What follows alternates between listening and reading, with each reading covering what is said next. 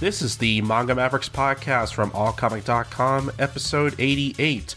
We are a podcast not only dedicated to talking about manga as a medium, but as an industry. I'm Colton.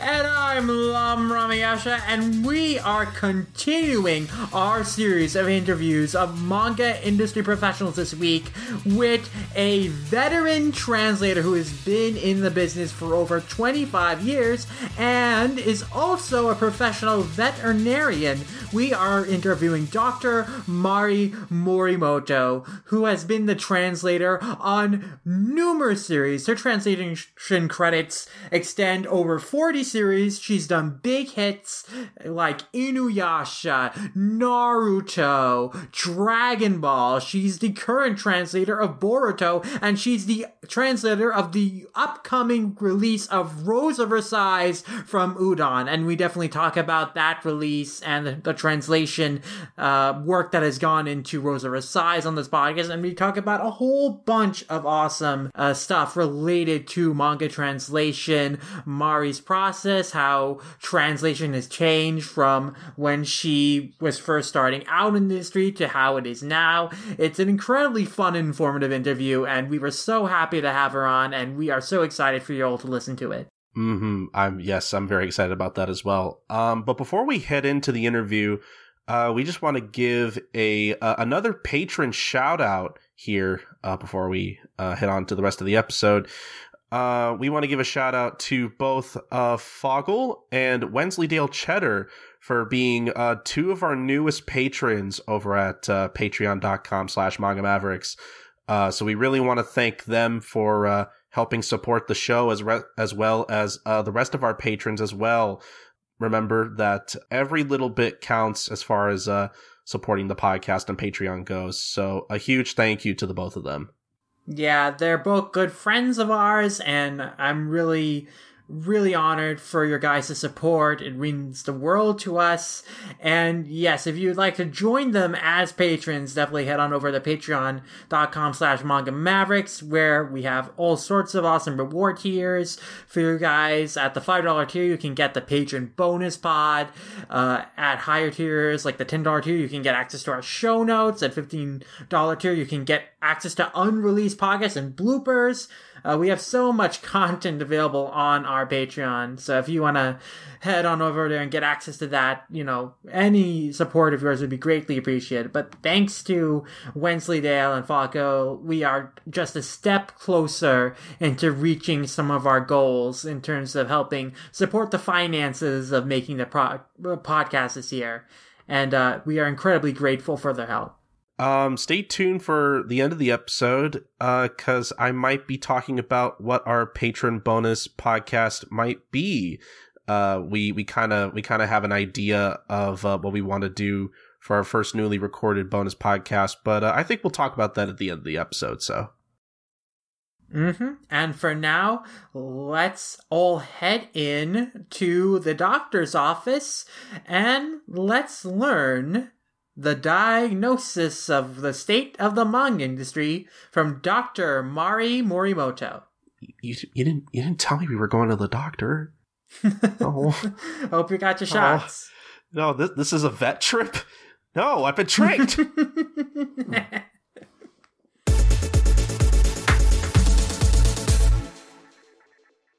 We've been interviewing several guests from the manga industry this year, and we have interviewed people who have just recently got into the industry and who were there way back in its booming years in North America back in the 90s. And today we've got a guest that has been in the industry for over 25 years, since the early 90s, working on some of the earliest translation projects from Viz Media. But in addition to that, we have a guest on who is not only a part of the comics industry, but is also a professional veterinarian, a big city, small animal veterinarian by day, a freelance manga translator by night. We are so excited to have on Dr. Mari Morimoto. Thank you for coming on, Mari. No problem. I am honored to be a part of the podcast. And we are so excited to have you. The genesis of this really came about, during a conversation we were having with Jason on Twitter, kind of after our interview with him. And we were kind of talking about Saint Seiya because we kind of brought it up on our interview. And your name came up, and from there, we got to talking with Jason, and it seemed like we really wanted to invite you on the show to talk about your experiences, because you have done so much in your career in the manga industry. Like, you have over 40 translation credits, and you have interpreted for almost 100 guests at so many conventions, it seems like. And it's really, really incredible. I've counted before the number of chapters and volumes I've translated, but you're probably the first person who's sat down and counted the number of guests I've interpreted for. I'm actually kind of amazed myself. I also have to say, I guess this is another thing I have to thank Jason Thompson for, because little known behind the scenes fact is Jason was the instrumental person in introducing me to Naruto. He was the first editor on Naruto, and as well as and the reason for that was because we worked together both initially on Dragon Ball. And you were the translator for what we consider like the original Dragon Ball, like the pre-Z days? Yes, the childhood adventures of Goku, yes. Yes, everything before Raditz.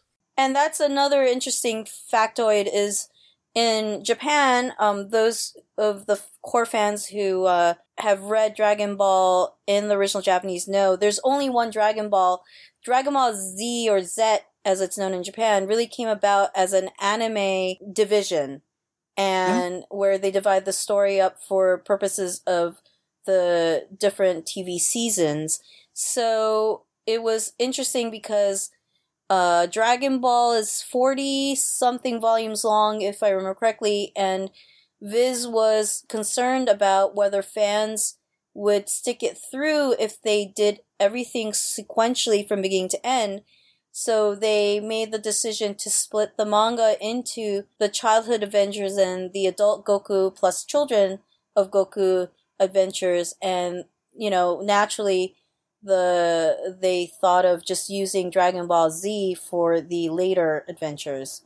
See, I used to think that was really arbitrary, but then I remember when we had Jason on, he also mentioned about how, like, when they brought over Yu-Gi-Oh! Over for the first time, about how, like, they split it up into 3 different sections because of that same reason, because they wanted to make sure all of it got translated and brought over. So from that perspective, that makes a lot of sense. So yeah, they could do it at the same time, Dragon Ball and Dragon Ball Z, so fans wouldn't have to wait however many years to get to the Saiyan portion of the stories. And by that time, I mean, most of the fans who read Dragon Ball had already been watching the anime, so it was a little bit less jarring for them, I would feel. But it was also kind of towards the tail end when Viz was still releasing titles both flipped and in the original Japanese orientation. Yeah, and they were coming out in these monthly floppies that had like 2 chapters an issue. And it's kind of crazy to think about the release schedule of manga back then to like how fast the turnaround is now, where we're simultaneous with Japan. Absolutely. And it was interesting. I think part of it also was a marketing decision. Not that I know for sure, because as a translator, I'm a freelancer and I'm independently contracted. So I don't know necessarily all the inner workings of the company. But, even the size that they were printed in and released in was meant to mimic American comics. Mm-hmm. Because one chapter by itself would be too short. Like, a chapter Dragon Ball is 15 pages, but you put 2 together and that's 30 pages, which is about the average size of, a monthly comic or just an issue of X-Men you could grab off the stands. Right. So I think it's very interesting that in the early days of the manga industry, they were really trying to kind of fit manga into the like popular comics publishing model of like the big 2 and all that. And now we're kind of in a state where they've really embraced just how manga is kind of published in Japan, and also kind of like how the fandom likes to interact with manga. Like we get weekly releases. It's very digital focused now. So it's kind of amazing how things have changed in the last 3 decades. I mean, I think part of it also is to, in some ways, sadly, try to fight piracy and the income that it's actually stealing from not necessarily just the English publishers, but the original creators. When, a company like Viz or Kodansha USA or Vertical puts out a licensed, officially and legally licensed edition, some of it does trickle back to the original Japanese publisher and creator in the form of royalties and so forth.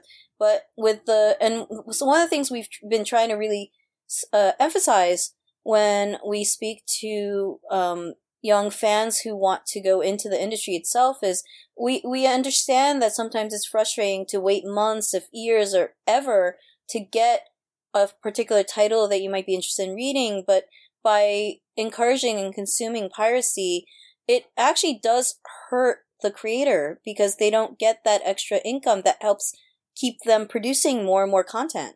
Yeah, I mean, it's so obvious. It should be to like people that, if you're not reading this through the official channels, if you're not paying money for these books, like the creators are not receiving any income, in order to keep lights on, in order to buy supplies, in order to feed themselves. Like it's kind of baffling to me that, fans can enjoy like these works and not think about, oh, there's a lot of people whose livelihoods are to make these comics that, need to support themselves, that if you're not, purchasing these books through official channels, you're not supporting the official releases, you are really hurting these creators. They are losing so much income for works that they are kind of really killing themselves to make in some cases. Like, Eiichiro Oda has a very unhealthy schedule that's been well documented,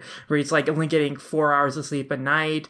And so many creators are having so many health complications because doing manga is incredibly rigorous and draining. And so, I mean, it used to baffle me more, but I think part of it is that, and this is not necessarily limited just to publishing, but for, I think, many youth, and it's not necessarily just in the US either, but it's really hard to know what the workplace is like in different industries. And especially even if one is familiar with the comics industry and the publishing industry in the States, there are still differences between the US and Japan.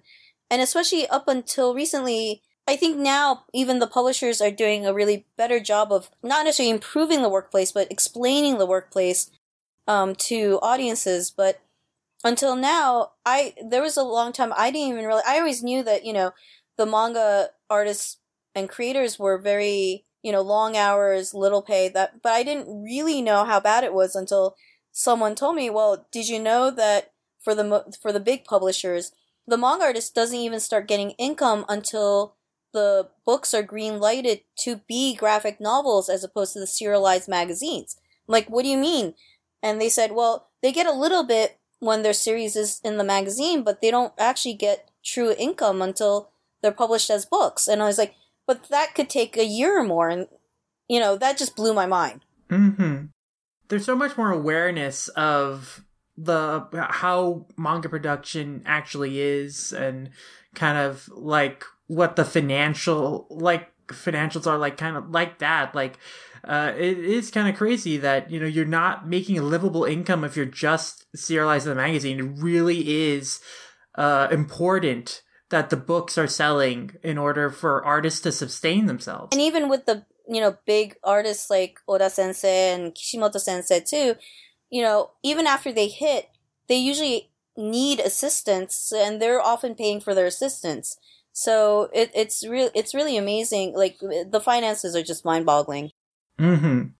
And you've gone on record before to say, like, even in the American side of things, even for people working on the Western like manga publishing over here, like you're a freelance translator, and you've said before at other places that you can't make a living just on translation alone. There's a caveat to that, but in many cases, it depends also, of course, on where you live and what your cost of living is.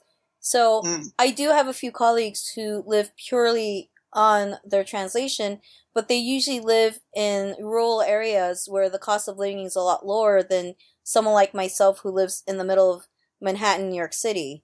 Yeah, very expensive living conditions there. High real estate, very expensive food, and just transit. All sorts of costs that go into living in New York.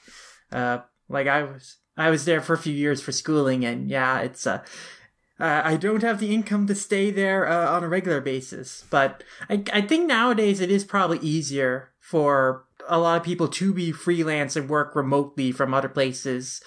Since we have, internet, we can easily communicate with each other from all over the globe. We recently interviewed Caleb Cook, who is translator on My Hero Academia, and he's in New Zealand and doing translations for Viz, and he gets them to them very fast, and so it's all over the world. It's truly it can be a global operation now, working on manga. And which has made things a lot easier. I mean, to contrast that with my early days, when I first started working, I started as a freelance translator for Viz, and in the early days, I would literally have a 3.5-inch floppy disk on which I loaded the translated script file. Plus, I would always print out a hard copy, and I'd physically take that to the closest FedEx office and FedEx it back to San Francisco. And similarly, I would get a package through FedEx from them with a physical printout of the next chapter or 2 chapters that they would want me to translate. Wow, I mean, there's just so many extra steps there, and then with those steps, shipping costs of FedExing those pages back and forth, and now, thankfully, I assume that most of this is just digital files now that you're sending to each other. So it depends on the title, and it depends on the publisher. Certainly, my remaining title with Viz right now is Boruto, which is, of course, the sequel to Naruto, or the story of mainly centered around Naruto's son and his friends, the next generation. But that I log on to a server to download the file, and because it's simulpub print in Japan in the serial and digitally here in the US. But I still produce a script I personally use MS Word. And then I just email the file back to my editor plus upload it back onto the server. So things have definitely simplified, but there's still instances with Boruto, in fact, when the graphic novel volume comes out, I still purchase a physical copy, because what my next job is in between the chapters is to compare if there have been any changes made between when the chapter appeared in the magazine as to when it appears in the book. Plus, now you have additional pages, the interstitials between the chapters as fillers. So that's material that never appeared in the magazine. So I translate those. I translate the author's note. In this case, with Boruto, we have a separate writer and artist. So the inside front cover has the one of them, and the inside, let me actually have the latest volume here. In fact, let me just double check. The inside front is the artist, and the inside back cover has the message or notes from the writer. So that's kind of what I do in between doing the actual chapters themselves. Wow, that's awesome. But I'm surprised that you have to buy the physical book. You would think that they could send you the digital copy of the book to read through. It would be a giant file, first of all, and then second, the funny insight to that is because Viz needs to wait to get their copies directly from Shueisha, it's actually faster for me. It hits the stands in Japan and then gets aired to, for example, I'm in New York City. Maybe if I lived somewhere else, it'd be different. But in New York City, we have a Kinokuniya, and Kinokuniya New York gets it from Kinokuniya Japan essentially a day or two, if not a day or the day of release in Japan. So I can physically get a copy of it faster. I could get the copy from Viz. Don't get me wrong. I could absolutely. But even my editor at Viz gets his copy when it gets sent from Shueisha later than I could pick it up in the bookstore. Just out of curiosity, so, I mean, I'm not sure if it's the case just because, like, I know manga in Japan is so much cheaper. This might not even really be an issue, but are you ever reimbursed for that kind of thing, or is that like or is that your choice to buy it from the Kinokuniya? So in the case of Boruto, it was something that we established a while back, and I don't ask for reimbursement because this then becomes my permanent copy. Technically, if it's something that's reimbursed, or if it's something that I wait from the publisher, not that it's necessarily true for all publishers, but the publisher has the right to ask for the books back, say at the end of the series, or, sometime after the series ends. Not that I've ever been asked, except for maybe one case from a different publisher, for the volumes back, and that was only because they literally had lent me one of 2 copies that they had. But normally, in the case of Naruto and Boruto, where it's a timely thing, I've been getting the copies myself. Most other publishers, especially with series that the entire series has already been published and we're doing the English edition after the fact, they will usually provide me with the books, with the caveat that if they should ever need it back, I would be obligated to give it back to that publisher. So it does depend. It does depend. And also, the reason why, part of it is I am rather analog despite using the computer a lot, but especially in the case of the English print edition, I prefer having physical copies because, especially in a long-running series like Naruto, and now hopefully Boruto is looking to be going past volume 10, hopefully at least, there are flashbacks. And so especially with the 72 volume Naruto, if towards the end they were especially flashing back towards, the first 10 or so volumes, it is much easier for me to pick up the physical copy and literally go volume by volume trying to find the flashback so we can use the same exact English dialogue that we used when it was first printed in English. Yeah, and I think that's especially probably very important for Naruto, since that is a series known for having lots of callbacks, lots of flashbacks. Yeah, it's actually funny. I hope I don't spoil anything for anyone, but, one of the pleasures of watching the Endgame movie was going, wait, wasn't that a scene from this earlier MCU movie? And, things like that. So, but that's exactly what I would have to do is, well, instead of using the moving image, I would go to the print and try to find back and tell my editor, oh, that was from volume 3, page 5, or, something like that. So for me, it's still easier for me to do that physically than having to comb through a digital file. Yeah, it's definitely easier to flip through a book that you can just grab off your shelf than try and remember, oh, what chapter was this? I have to look through this big archive and then, clicks through the pages. I think it's definitely a lot faster if you can just flip through. I did have a little cheating system. I know this came up as a potential question that you might ask me too, but for a series like Naruto and Saint Seiya, I definitely had a spreadsheet, kind of a cheater spreadsheet where we would list the original Japanese name, the romanization, any anglicization if we had an anglicization, or if there were multiple ways to romanize it, which one we would end up going with. And we had that for the character names, the attack names, or in the case of Naruto, the jutsu or, spell or ninja move name, places, other terms that may not appear as normal or usual Japanese jargon. And then I did have a separate tab, especially for Naruto, which listed which chapters ended up in which graphic novel volumes and an overall kind of arc. This arc was Naruto and Sasuke fighting against Orochimaru or something like that, It's just so that if something came up, I could narrow it down to at least about 5 volumes. So I didn't have to search the entire 60, 70 volumes to find that particular flashback. Nice. And yeah, with Naruto, because it's so lengthy, it's very good to have such a comprehensive database to refer to. And that would be sent to my editor, and what was also kind of added a further layer of complexity for Naruto is, of course, the anime was running at the same time, and sometimes things would appear in the manga first, but then appear in the anime. And, that was kept also to either create consistency or if there wasn't consistency to keep it apart so we didn't mix the two terms together. Right.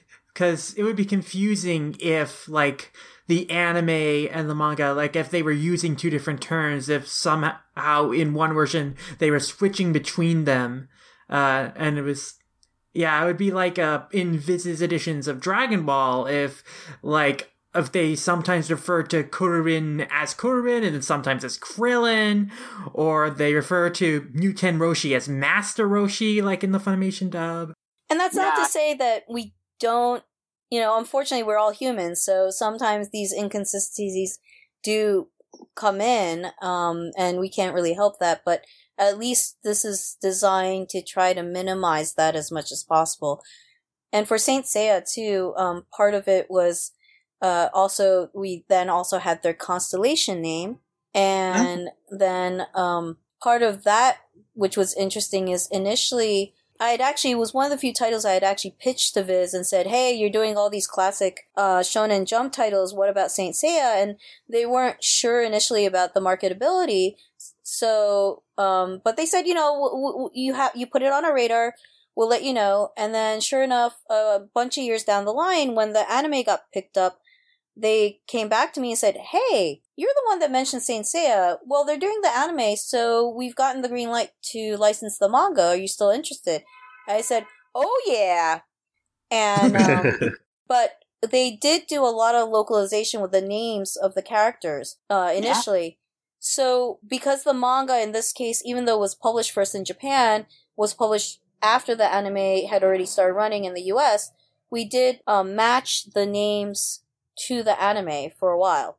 And it was only after the anime was canceled and stopped running and the manga was still continuing in terms of the overall chronology that we were able to then go back to the original, just more of a pure romanization.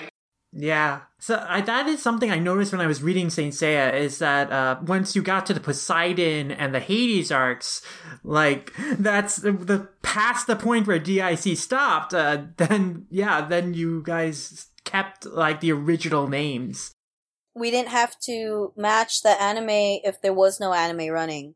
Oh, that's interesting. So was there... I haven't read Saint Seiya, for the record, yet, anyway. So was there ever a point in its release where, like, so did you guys ever go back to, I guess, correct those first volumes, or are we at a point where it's like, for the first part of the series we have to stick with the DiC names or whatever, and then the other half of the series we stick with their original names? To my knowledge, I don't think it's ever been reprinted with the original names. I might be wrong, however. I have the digital editions from Viz, and they have not altered the DIC names. Like, it's still, like, the same names from the original print run.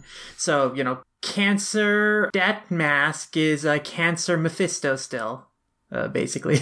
And that was the one of the things that I love to talk about when I've had the fortune of giving a few manga translation lectures now, and one of my favorites is the White Whale Saint, who's a Silver Saint. His name is Moses, or Mose, but there was still a trend at the time to try to steer away from names that might be biblical or sound too much like Satan or devil. So they decided to give him a name, and I said, well, was there some sort of problem with Ahab or, a character? Because he's the White Whale Saint, and the white whale is missing an eye. So I was like, could we call him Moby, after Moby Dick? But they gave him the name Morris. And I had no input on this, so I don't know the reason for choosing Morris. That's a disclaimer I always say. I don't know what the decision was, or who came up with Morris.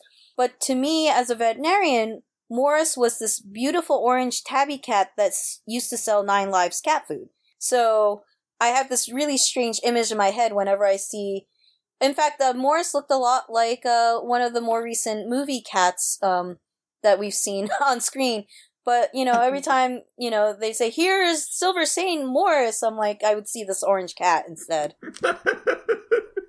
Would you say that's one of the strangest name choices you'd have to go with that, was mandated by editorial or just like an outside influence?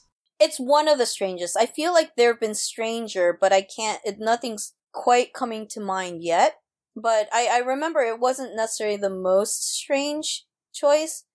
And certainly, within the same series, the one that you just pointed out, Death Mask becoming Mephisto was kind of weird because Mephistopheles was essentially, I believe, a servant to the devil, wasn't he? Yeah, it's a figure in German folklore, but that has very religious connotations. So that one was a strange choice, just in the sense that, well, what's so less controversial about Mephisto? Yeah, I that was strange to me too. It's like, is Death Mask really that taboo a name? Like, death, mentioning death in the series? I think that it was a DIC mandate, I guess when they were airing the show, they wanted to avoid all mention of death. They edited blood to be green and call it not blood, so their version of the anime was heavily censored in many ways. The English release, the US release of the anime, so I actually had not known that. That's really interesting to know. Also, another thing that was odd is, of course, one of the Gold Saints' name is Aphrodite, but is a very clearly macho male character. So I was like, wait, so it's okay to call this male saint by female goddess's name? Yeah, that is interesting that they didn't change that, but I guess it's like, well, this is Greek folklore. It's not something we need to change. But I am surprised DIC didn't change the gender of them, because you think that's something they would do with effeminate characters. Like, that's what DIC did with a Sailor Moon. They changed gender of like one of the early villains into a woman. Oh, and then, yeah, again, whenever there was like a really effeminate male character, they would change them into a woman. But I'm glad we are far away from those early censorship days of anime being handled in television by companies like DIC and 4Kids.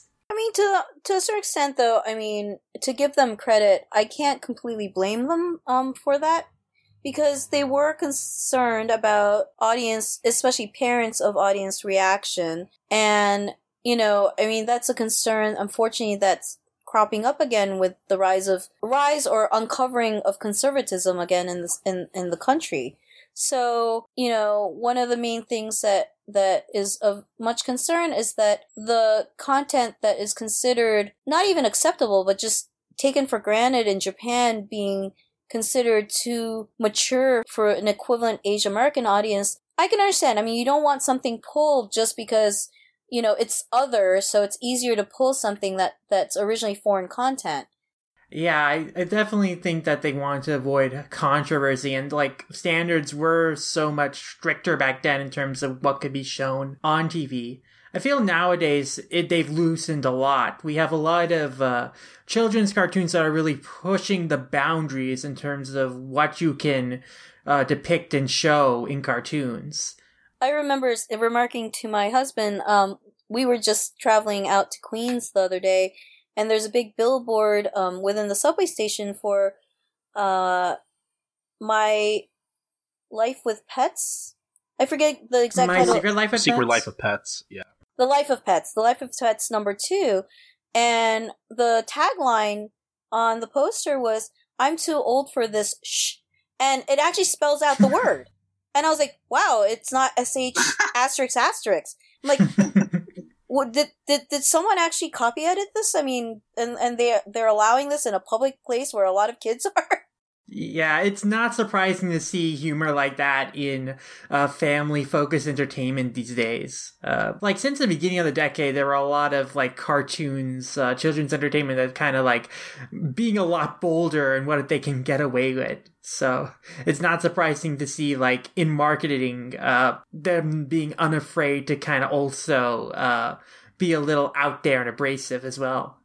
but I am interested in kind of going back to like the beginning of your translation career, and like I just want to kind of talk about like how you got into the industry, what were some of your first projects, and then I also was wondering about on the subject of pets. You are a professional veterinarian. You're also a freelance veterinarian, and I was wondering how you got into the veterinarian profession and what's it like juggling both professions. So it's a question that I often get asked, and I always laugh when I answer this because, you know, especially when I meet other Japanese people and we do the customary business card exchange, and like, oh wow, you're veterinarian, and I said, well, technically. So my interest in veterinary medicine started first, or rather, my interest in animals. I've always loved animals. I was a bit of a misanthrope growing up. I'm still a little skeptical about mankind, the human species, but I always wanted to do something around animals, but my mother wanted me to go into the medical field, so I said, well, what about the animal medical field? So I've been wanting to be a vet, and I've always wanted to do multiple things. So it was like, I wanted to be a vet and an astronaut, I wanted to be a vet and a ballerina, I wanted to be a vet and an actor, but the veterinarian part was there pretty early, I would say, maybe preschool, kindergarten, first grade, that kind of thing. And I kind of grew up reading manga, more kind of like how I would have had I grown up in Japan. I was born in Japan, came here when I was less than 1, and came straight to New York and grew up my whole life in New York City. But I would get packages from my relatives in Japan, and they often had secondhand, third-hand manga in them. So they were really meant for my cousin who grew up with me, because she was 11 years older, but I'd kind of steal them from her room and read them. And so I kind of grew up more, kind of like very naturally, the manga part of my life. Then I went off to college, and I went to Cornell, which has a veterinary college on campus. But I knew once I entered veterinary school, I'd be pretty much relegated to doing mostly just biological sciences. So I said, well, let me look at social science for my undergraduate, which is another big difference between education in Japan and the US, is in Japan, to this day, if you're going to go into the sciences, you kind of have to focus on the sciences even as an undergraduate. But in the US, I had the freedom to do something completely different. So I decided to choose anthropology. Yes, misanthrope, going into anthropology, into the study of human beings. Maybe, perhaps I had some conscious desire to understand my own species better. And having been a American-raised Japanese identified person, I went into cultural anthropology, specifically Japan studies. And the professor at the time, Dr. Robert Smith, was just about retiring, and the new Japan studies professor that came ended up being Dr. Ted Bester, who was at the time, and I think still is, best known for doing an anthropological study of the Tsukiji fish market. He had a very modern approach to anthropology. You can study your own culture. You don't have to study other culture.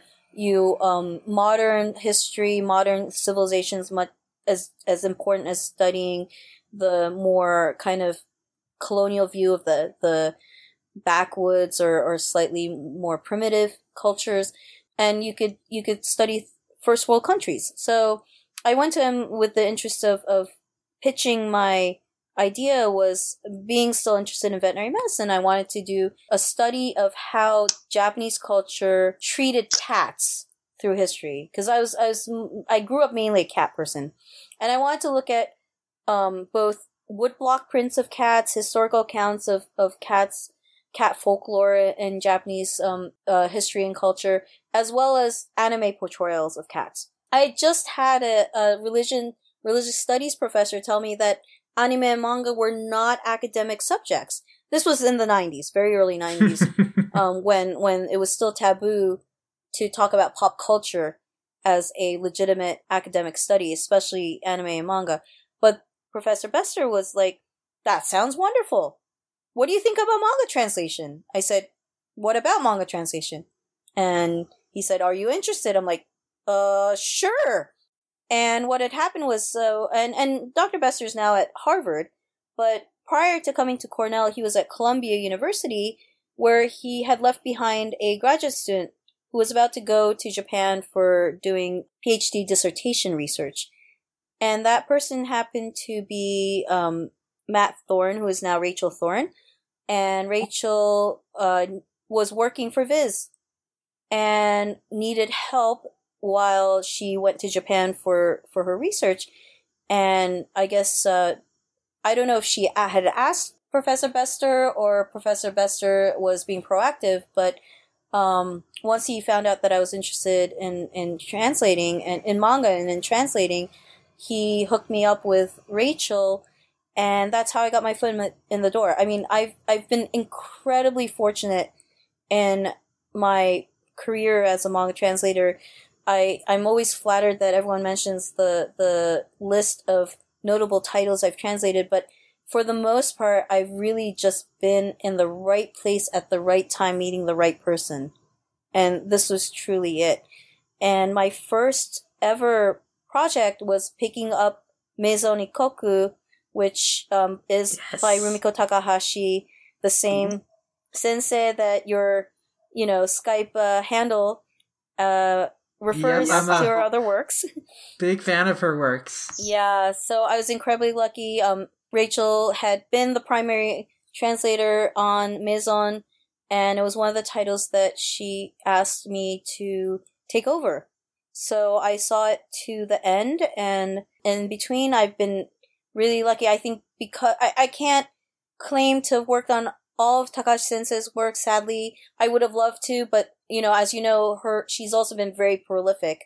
Yeah. But I've worked on a little piece of Lum, Urusei Yatsura, 1 Pound Gospel, and Inuyasha I actually did from beginning to end. Yeah, and that's her longest series. So, that's 56 volumes. That was a 13-year, project, because it started in 95 and ended in 08.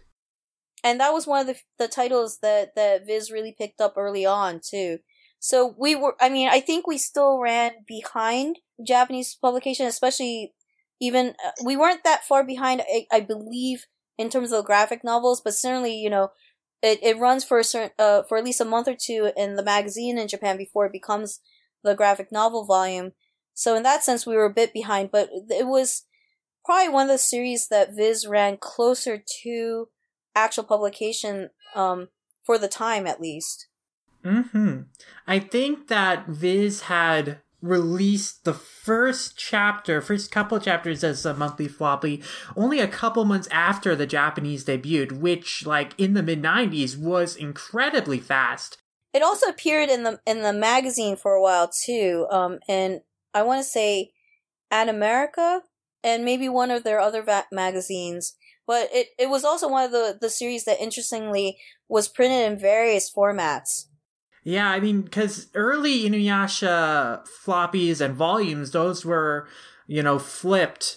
But then, after a certain point, they started releasing volumes, in proper right to left. And then they went back and reprinted earlier volumes, right to left too. But, you still can find the left to right editions out there. When I was getting into Inuyasha, I was very confused because some volumes would be left to right at the library, some of them would be, unflipped, and I was like, why is the format just so different between these volumes? I actually didn't remember that but I do recall that 1 Pound Gospel, which I was working on initially almost around the same time or right before Inuyasha. 1 Pound Gospel definitely was flipped, because I remember there was a couple times where I was speaking with the editor about how we had to be careful because, of course, 1 Pound Gospel is a story about a boxer. And if you flip the panels too much, the righty becomes a softpaw or a lefty. So there's a little details like that where I have a slide from, there's some publishers that, depending on the title, will still print flip because they're trying to reach a wider, not necessarily manga audience. And for that, there was one where the detective in the story picks up the phone with his right hand in the original, but with his left hand in the, or not southpaw, picks up the phone with the left hand in the English edition. Yeah, and would you have to, like, change dialogue at all to reflect the fact that, because of the panels being flipped and sometimes characters, left hands become their right hands and all that, some terminology would have to be adjusted to reflect that? I've fortunately not had to deal so much with terminology. The main thing is, if the same character is speaking in multiple bubbles in the same panel, sometimes I'd point that out to the editors. So, because even with flip pages, sometimes they wouldn't necessarily flip all the panels. That I would say, well, switch the order of these bubbles, the dialogue in the bubbles, so that it reads more smoothly for the flipped audience. Yeah, I mean, especially with a lot of word bubbles, like, depending on how the dialogue is spaced out, you could have, like, a lot of text in a smaller bubble, but then, not a whole lot of text in a larger bubble, because in the original, it was the opposite way around, but flipped, you gotta try and fit them in to how you're supposed to read them, and, like, what character is speaking, and that can cause some formatting issues. One of the hardest things is when there's only, like, a single or two lines of dialogue in the Japanese. So the artist had drawn, also partly because of how the artist may have wanted to lay out the page or the panel, it's drawn as a long vertical bubble. Those are the hardest, especially if there's going to be, I try to use shorter words for that, but sometimes you have to use a word like different or difficult, and it's just so many hyphens. Yeah, I mean, because, in the original, all the text is written vertically, whereas in English, it's all horizontally. And so when you get those, like, long vertical balloons, I've seen that it can be really hard to scrunch a lot of text in there. Or you have to really, like, minimize the text to, like, a smaller font. I mean, the fortunate thing about Naruto is oftentimes when that happened, the character is screaming something, so we just make it one long scream, and it actually looks really beautiful even in English. But I'm also very interested, talking about, like, these early days of translation and some of the changes you'd have to make. Like, also in the early days of, manga localization, like, translated scripts would often go through rewriters or adapters that would adjust the dialogue to make it more like comic speak. But nowadays, those roles are one and the same. So I'm wondering, like, your thoughts on, like, how the approach used to be when you would take your translation and then that would go to an adapter that would tweak it to be more comics-like, and then nowadays, like, how you approach translation with that added step not there. So that's a really interesting question, because, and I think it's very individual based on the translator. So for myself personally, I've always treated translation as an art that which I need to submit as polished the final product as possible. So it's really not affected me too much directly, because I've always tried to include a little bit of rewriting or adaptation when I produce my scripts. Now, that also goes with who the rewriter or adapter was, or who the editor was at the time. My biggest kind of regret with the early days is the turnaround still ended up being fast enough, even though the overall process was slow because there were so many more steps in the middle and it wasn't as digital as it is now. The process, I still had to turn around the scripts fast enough, or because of the communication avenues that were available, I would never really have the chance to talk directly with a rewriter.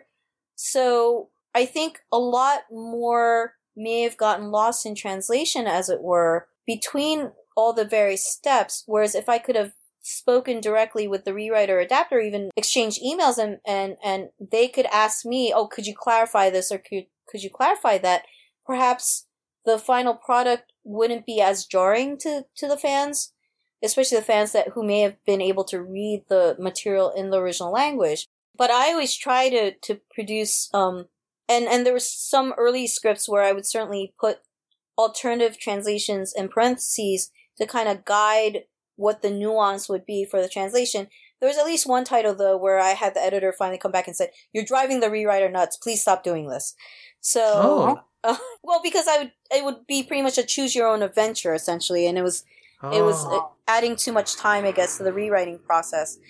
Now it's a little bit different because, I mean, so my process hasn't changed in that I still try to produce, I would do, even when I'm translating, it's not necessarily always one-to-one literal translation to begin with, but I also try to go back when I'm finished the entire chapter and I reread the chapter to make sure it reads smoothly even to me. And sometimes the editor just tweaks a little bit here or there. Sometimes the editor has taken on more of the role of the rewriter or adapter. And especially in the case of something like Boruto, where we publish the chapters simultaneous with the magazine, but then have the luxury of also putting out the graphic novel later, I do sometimes engage in conversations with my editor about some of his editing choices and say, "Hey, I really think we should go back to this," or, "You had a great idea, but maybe we could tweak it further," and have a chance to even fine-tune it more before the graphic novel comes out. I see. So you have a lot more, like, direct control of how the final product comes out in terms of, like, the words that appear on the page than you did back in the early days when it was a lot more disconnected. I would not necessarily say control, but I feel like I have a lot more of a voice. And sometimes the final choice isn't always even in the editor's hands. It's in, depending on the publisher, depending on the title, sometimes these translations have to even go back and go through the editors in Japan for approval. I know certainly for some titles, names of character, the romanizations of characters, names and so forth, also need approval. This varies widely even within a publisher depending on the title. So I can't necessarily give you specific examples of this, but so I definitely feel like I've got more of a forum, but I wouldn't necessarily have more control of the process.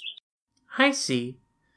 But I assume that in general that we don't, like, I think these days translations are much more closer to the original intent than back in the 90s when there was a lot more rewriting going on. I remember, like, I was comparing, like, the new edition of the Urusei Yatsura omnibuses to the 90s floppies, the 90s translation that Viz put out. And in the 90s editions of Urusei Yatsura, they would rewrite, like, jokes to make them make more sense to Western audiences. Like, they would rewrite, like, Japanese cultural jokes, like jokes about Setsubun, or stuff about other aspects of Japanese culture, and they would try and make them about something that I guess they would think Western audiences would understand more. So, like, there's a Setsubun joke in the first chapter of Urusei Yatsura that in the original 90s translation, they changed it to a joke about Halloween.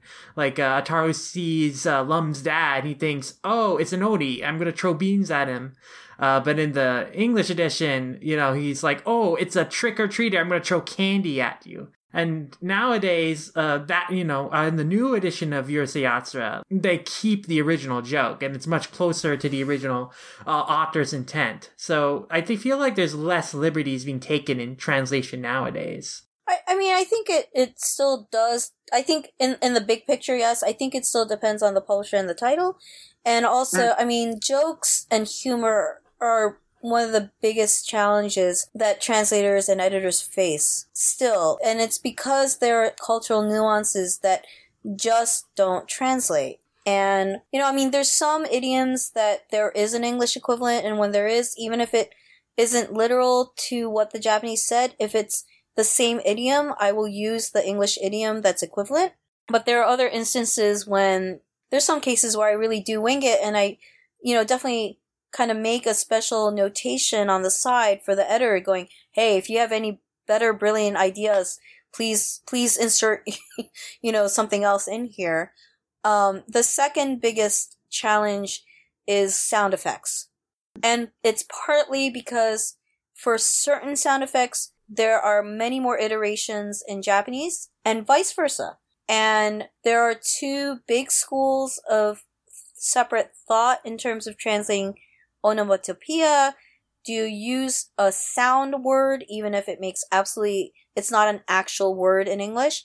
Or do you use words that are English words, but that don't necessarily mimic the sound? So, for example, you have words like crunch or smash, which are used in American comics as well, so you can substitute that. But then the one that I know a lot of other translators also bring up is they use a specific term for silence in Japan. And sometimes it's just ... but a lot of times they put shin, and it means when the entire room falls quiet. And I've seen some translation or some English editions where they substitute shin with ...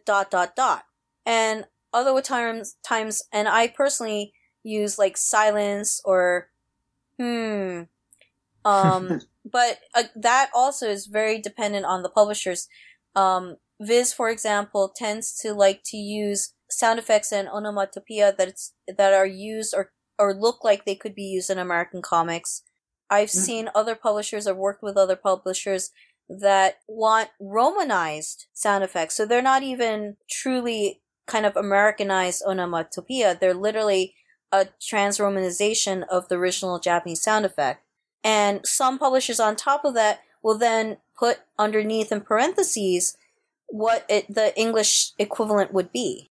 And then there were a couple of publishers, I believe Tokyo Pop may have been one, where they didn't translate the sound effects at all. They left them in the original Japanese. And that's something that Viz uniquely does, is there usually isn't time to do this for the Simulpub, but when they publish the graphic novels, Viz always re-letters the Japanese sound effects with what English sound effect they've chosen to replace it with. So it's seamless from an art perspective. Whereas, like I said, some of the other publishers, they'll preserve the original Japanese sound effect art and just put subtitles below them. And Viz does a really great job in those redraws. Like, they really know how to match it close to the original Japanese sound effect, even if the shape of, the sound effect is different. Like, they really know how to kind of just carry over that same impact that the original had. So I always think they do a great job. I think it's partly because they've just been doing it for so long.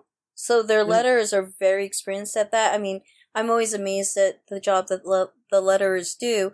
But at least for the projects I've worked on for them, I also try to keep that in mind when I translate the sound effects, to try to either use the same amount of letters or the same shaped letters that would meld more or be more seamlessly integrated. Yeah, it's all about just trying to keep it as close to the original as you can while still carrying over the same meaning and context for the English reader. And especially, I think it's really impressive nowadays that it's done without as much, redrawing or obscuring of the original art. Like in the early 90s editions of stuff like Urusei Yatsura, like I would notice that, word balloons would be like redrawn, and then oftentimes like some of the original art would be lost in the process of like adding in new sound effects and new word balloons. But nowadays, they're able to keep the original art but like still carry over and do these sound effect changes and make translations and make all the text fit within like the original word balloons. It's a lot of effort, but I think it really preserves like the original intention of the author so well. I think a lot of it also has to do with advance in technology as well. I remember hearing about back in the 90s and so forth, where even in Japan to this day, though, there are a lot of artists that don't produce their manga digitally. But especially back in the day, they didn't have what digital files they had were scans of the original hand-drawn pages to begin with. And even then, sometimes they either lost or had not preserved the files. So I would hear stories of editors or other staff at different companies that would literally steam the pages loose. They would take a volume of the tankobon and used steam to loosen the glue that held the pages together, and literally hand scan page by page the pages of the graphic novel to send to the translators to translate, and they would white out the dialogue that was in them or the sound effects and layer in the English dialogue over it. Whereas now, the files, I'm sure, come digitally directly to the American side editors, and with a few clicks of the button, they can separate out the dialogue as a separate layer. And with another click of the button, erase all the Japanese dialogue, and then the letter has a nice clean blank palette to or board to layer on the new English dialogue. Yeah, I mean, digital processes have definitely made making changes like this so much easier, and they've really streamlined it so there isn't as many steps and as much like redrawing on like the original, like copies of the original pages like as printed out. And yeah, I think that it's pretty incredible what digital tools have done in terms of helping expedite and like kind of improve like manga localization practices. I mean, I had the fortune of being in Japan during one of the so Shonen Jump recently celebrated their 50th anniversary, and they had special exhibits, almost like mini museum exhibits to celebrate this. And some of the goods they were selling were reprints of original manga pages. And it's interesting because, these manga pages from like the 90s and so forth, they would like, I hadn't realized that they were literally typesetting the dialogue, the Japanese dialogue in the bubbles originally also. And you see like what were, it wasn't whiteout specifically, but it was like those square white sticker sheets that you cut out to the shape that you needed and stuck on, almost like screen tones, except they're blank, to cover like the dialogue that they decide to edit and change. It's fascinating. Yeah, and nowadays, if you were to make a rewrite like that, you wouldn't have to like stick something on the original page or ink that or white out that out. Like you could just do it all in Photoshop, and yeah, you can still preserve the original page without having to make edits to it, but you can still make the edits digitally. So I think that's really incredible. But kind of on the subject of localization choices, like with sound effects, I was wondering your thoughts on like localizing dialects, like Japanese like dialects that it might be difficult to find like an English equivalent of. For instance, in your translation of Ayako, the Osamu Tezuka manga, where you translated the dialects of the family in that series, which was like a more of a country kind of, I don't know if it was exactly like Kansai, but it was like you translated how the characters spoke in that series to kind of like a more country bumpkiny southern kind of style speaking for the English edition. So I was just wondering your thoughts on making translation choices when it comes to dialects like that. So that's another hot topic of debate among translators, in fact. And I do have a kind of handy excuse in my back pocket where my family is originally from the Kansai area, specifically Osaka. So one of the big controversies has been when the Osaka or Kansai dialect is translated as Southern. And my argument is like, well, I'm from Osaka, so if I decide to use Southern English, then that is my birthright.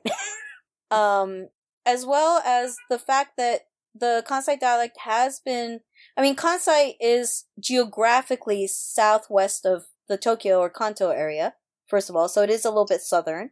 And it's also referred to as having slight drawl and being spoken slightly slower. So I said, well, those things all match up with what I know for the Southern U.S. English dialect.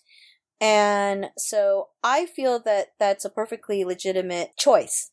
Now, for Ayako in particular, The story takes place in the Tohoku area, so slightly northeast, northwest of, and further northeast, northwest of the Kanto area. And I did go with somewhat of it was not pure Southern, it was not pure anything. And my understanding is that there were readers that wrote into Vertical and complained about my choice. And I'm very grateful to Yanni, who is one of the head editors at Vertical, for kind of going to bat for me and defending my choice. And he was the direct editor on Ayako, and he said, look, I agreed with her choice, and that's what ended up in print. And if you have anything to say about it, you have to go through me first. I'm paraphrasing, because I have not actually been able to find the actual comment and response, but he essentially told me that he had my back, and I was very grateful. The interesting backstory to that, the subsequent backstory to that, is I since found out from some manga scholars that the quote-unquote Tohoku dialect that Tezuka Sensei himself uses is made up. It's not actual Tohoku dialect. He made it up too. So, in that sense, I feel perfectly justified in having made up the English language dialect that I used, because, hey, if Tezuka Sensei can make it up, why can't I? Yeah. But it is an interesting dilemma, for sure. And certainly the Rose of Versailles, which is, I've now found out is hopefully finally will be released starting this fall. Yes. We made some language choices where I inserted some very simple French words that every American should know, like oui, merci, things like that. I interspersed it here and there into the dialogue. And again, I'm curious to see how readers react to that. Man, I'm looking forward to that Rose of Versailles release. But yeah, it is very interesting, like, especially in that case where Tezuka made up a dialect, like, the decision, like, kind of, to try and figure out an equivalent that would work in English is really fascinating to me. But yeah, it's really all about, again, trying to convey meaning. And I think you were, like, very on point there to localize the dialogue in Ayako the way you did. I think it carries over the meaning and the flavor of the original well. It seemed very appropriate to me. But kind of on the subject of Rose of Versailles and Ayako, those are both very historically based manga where, like, they're drawing upon history and stuff that the author is putting into that is, like, based on real world facts or people or characters. And so I'm kind of wondering, like, when you're working on series like those, like, that intertwine fact and fiction, what kind of historical research do you have to do to make sure that the terminology you use, is accurate, like, especially in cases where, where a character that is, based on a real life person is so heavily fictionalized, like in Rose of Versailles. Yes, and it's funny because I was just discussing this yesterday with a couple of manga scholars who happened to be in New York City for a conference. But one of the other big challenges in my career in translation, and sadly, it was part of what delayed the initial script turnover for Rose of Versailles. And in fact, for Rose of Versailles, at least, I did the first. So we took the 9-volume Perfect Edition, and it's been shrunken, or it's not shrunken because we haven't cut content itself, but it's being released as a 5-volume omnibus. And I worked on the first 1.5 of the 5-volume edition, which works out to the first 3 volumes of the 9-volume edition, and the very last volume. And I was actually replaced for the middle section because I kind of got too bogged down over the research, because I tend to be kind of a perfectionist in terms of my research. And with Ayako, it was more set in a historical period without being necessarily 100% based on that period. The main story is a fictionalized story that just happens to take place in the immediate post-war period in Japan that overlaps with the American occupation of Japan. So there's some historical references. There are a couple of incidents that get woven into the story that were based on actual incidents, which for Tezuka was contemporary for his period. I mean, he lived through that actual period. So it was a little bit easier to tease apart what he used artistic license on, and what was fact. The difficulty was because there's still, at the time that I was translating it, wasn't as much accessible on the internet, or at least that I had the skills to find, that some of the incidents I just got bare bones kind of outline of what the incident was or who the historical figure was. And so some of it I still had to kind of lean back on the editor and say, look, I tried to look this up, but I'm really not finding much about it. But if I recall correctly, there was enough that was clearly not related to the original historical evidence that I didn't get too bogged down. But with Rose of Versailles, the entire story is intimately interwoven with some of the actual history. And it wasn't just the historical incidents or people, but the actual timeline as well. And what I think complicated it also, though, is that one of the main characters, Oscar, is completely fiction. And yet, Oscar's father was an actual historical figure, and a lot of the other characters were historical, and yet some of what also complicated things is that some of the characters and incidents happen in actual history, but not quite the way they're worked into the story, or they were from right before Antoinette's period or right after, and yet they were integral within the story of Rose of Versailles. So I definitely got way too bogged down in trying to tease out what was fact, what was fiction, what was fact and fiction at the same time. And unfortunately, it did lead to a little bit of a delay initially in getting the script back to the publisher. The other thing that's interesting is that, from what I understand, Ikeda Sensei's inspiration was a biography of Marie Antoinette that was written by Stefan Zweig, who is an Australian Jewish writer who was born in Vienna in 1881. So he himself was not contemporary with Marie Antoinette, and I'm presuming he wrote the book. I'm actually trying to find out what language the book was initially, but I'm almost positive this book was originally not published in English. And so Ikeda Sensei read it, most likely the Japanese edition. I managed to find the same biography in my local library as an English translation. And I could see how some of the things were literally just pictorial depictions of what Zweig wrote, which was fascinating.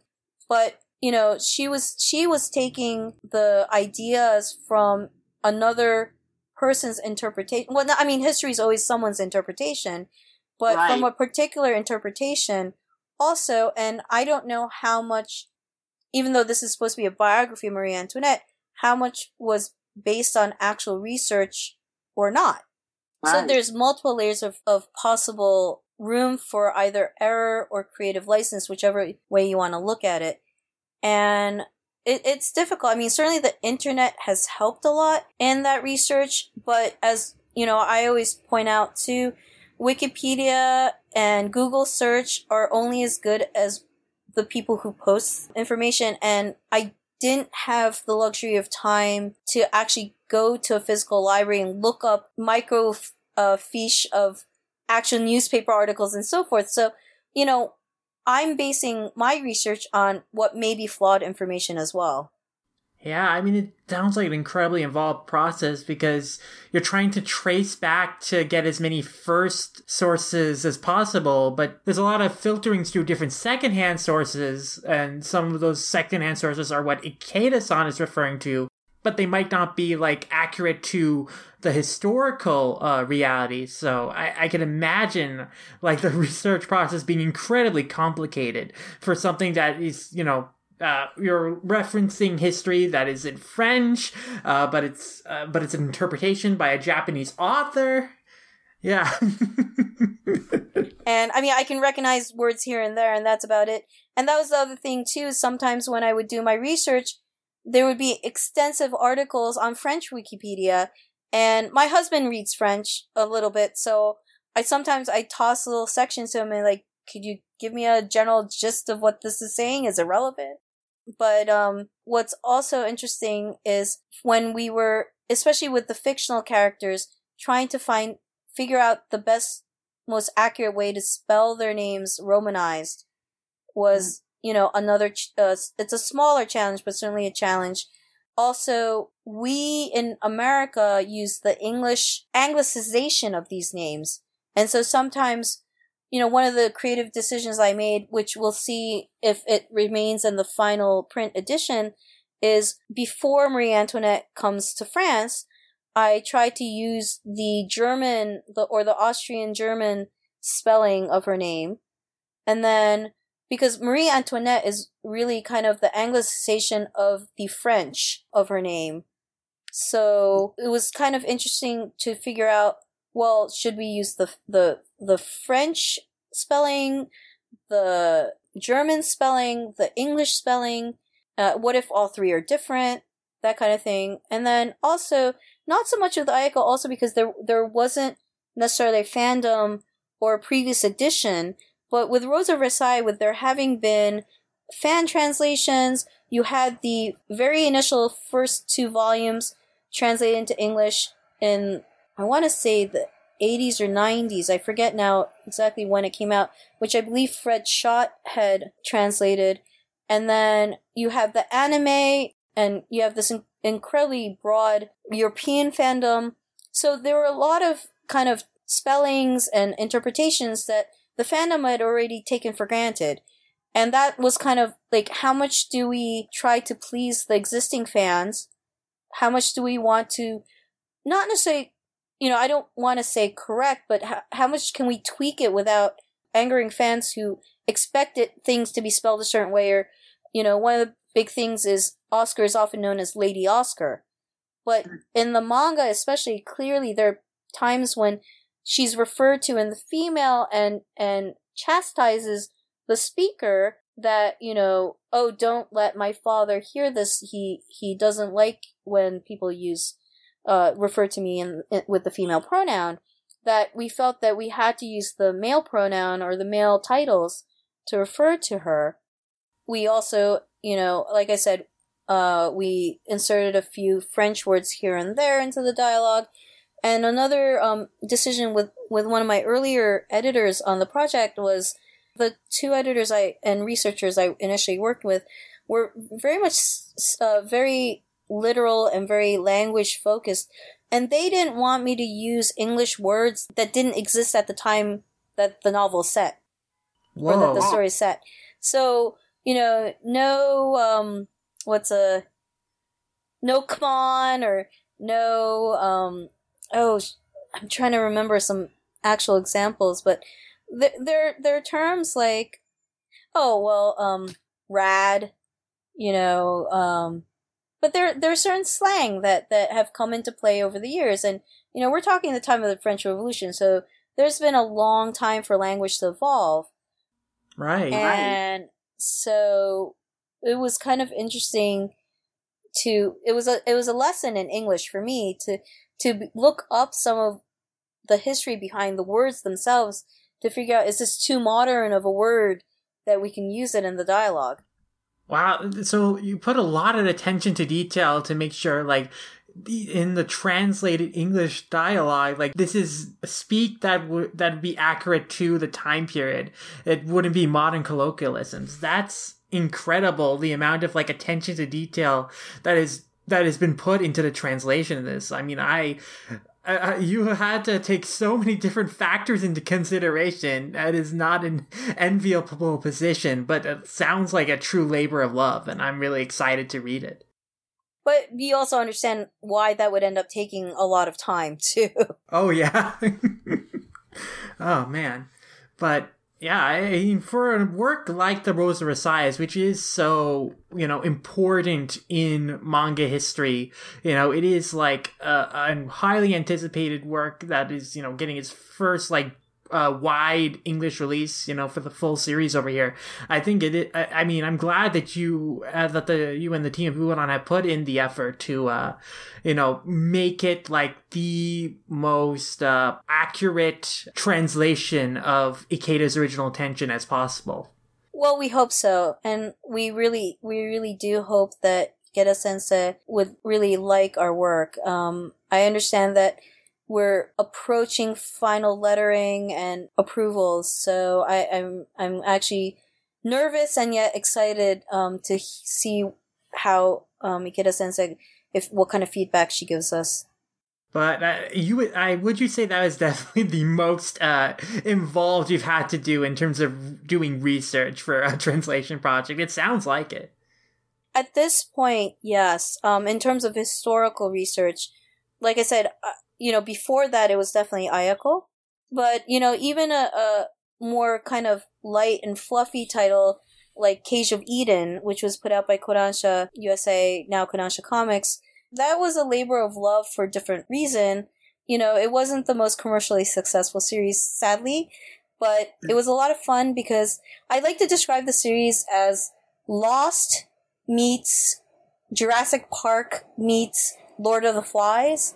Oh, yeah, I've heard about this. In short, it's the story of a group of high schoolers who take a school trip to Guam, and on the way back, they kind of somehow get caught up in some sort of wormhole type phenomenon, and they find themselves crash landing on this mysterious tropical island that seems to be in the middle of nowhere Pacific Ocean. But it's populated by all these animals that should have been extinct millennia ago. And various things ensue, but what was fascinating and totally interesting for me is being able to research all these extinct animals. And, getting their Latin names right and making sure that we're not necessarily just anglicizing the names, but we're actually using the English common name as well as the accurate scientific name for them. And the author, and that's the one thing that I'm always amazed with manga artists is the amount of research they do before they create their series in terms of the detail, both visually and also factually sometimes, in portraying, like, in this case, extinct animals. In the case of my favorite series from a personal standpoint, which I'm hoping will get licensed and I'll get to work on, the Japanese title is Dobutsu no Oisha-san, which translates to the animal doctor. And that is a story about two high school students, or two men from when they're seniors or juniors in high school, all the way to them graduating from veterinary college in Japan. And my understanding is that the creator went and immersed herself at Hokkaido University Veterinary School for however many weeks or months to literally, she lived her life as if she were a veterinary student in order to draw the series. And I had the fortune of being in Japan and at Hokkaido University a few years after the release of the series, but not long enough that, some of the students could still say, oh, this so-and-so character is based on so-and-so senpai, and this professor is actually an amalgamation of this professor and that professor. And it was amazing to hear the amount, like, if you were in the know, you actually could tell who the characters had been based on and so forth. Wow. Just hearing you describe all these translation experiences you've had, and in general, it seems to me like the job of being like a translator, it's not just enough to know the Japanese language skills. You really need to be a great, researcher. You need to be like willing to like kind of get involved, get your hands learning like the subject matter that of the books that you're working on. It seems like it requires just a lot of savvy in terms of being able to research things, being able to learn new things, and to me it's all sounds just really incredible. I want to say that, and yet I will admit that it makes me a fairly slow translator at times. And that has been one of the biggest criticism I know has been leveled against me, is that I can be a little bit too detail oriented sometimes. And also that I have had, especially in the past, a penchant for missing deadlines, which is kind of well, not even kind of, it's a very big no-no in the industry. So while I think that based on the project, there is a call for that sometimes, it can be a liability as well. So I'm perfectly willing to say that, I know many translators who do the research as well, but in order to stay alive in the industry, perhaps something more towards the middle is better than the one end extreme that I might fall into. Right. Time management skills are probably, are definitely, just in any creative profession, and a very important thing. Especially, I'm sure, in the age of simulpubs and, same day and date releases with Japan, that's especially essential. Yes. And also the flexibility, in terms of the simulpub, the flexibility to go back and correct yourself. I mean, the simulpub work I've been involved in started halfway or perhaps more towards the tail end of Naruto, but especially, on a series like that with a lot of fans, with a lot of expectations, it sucked. It sucked to not know what's coming next, and being wrong sometimes with the decision, especially in Japanese. There are gender pronouns, but it's very easy to have entire dialogue, pages of dialogue, without using gender pronouns. So there'd be a time or two when a character is being referred to that we've never seen before, or we don't even have a name because they're just being referred to as that character, that person, or that ninja, and we have to take a stab at what the gender pronoun is, and we've been wrong, or we think that the plot is leading towards a certain conclusion, and there's a reference to it that has a nuance where it could be ending A or ending B, and we'd have to we'd finally have to take a stab at it, and we choose A, and it turns out, it went in direction B.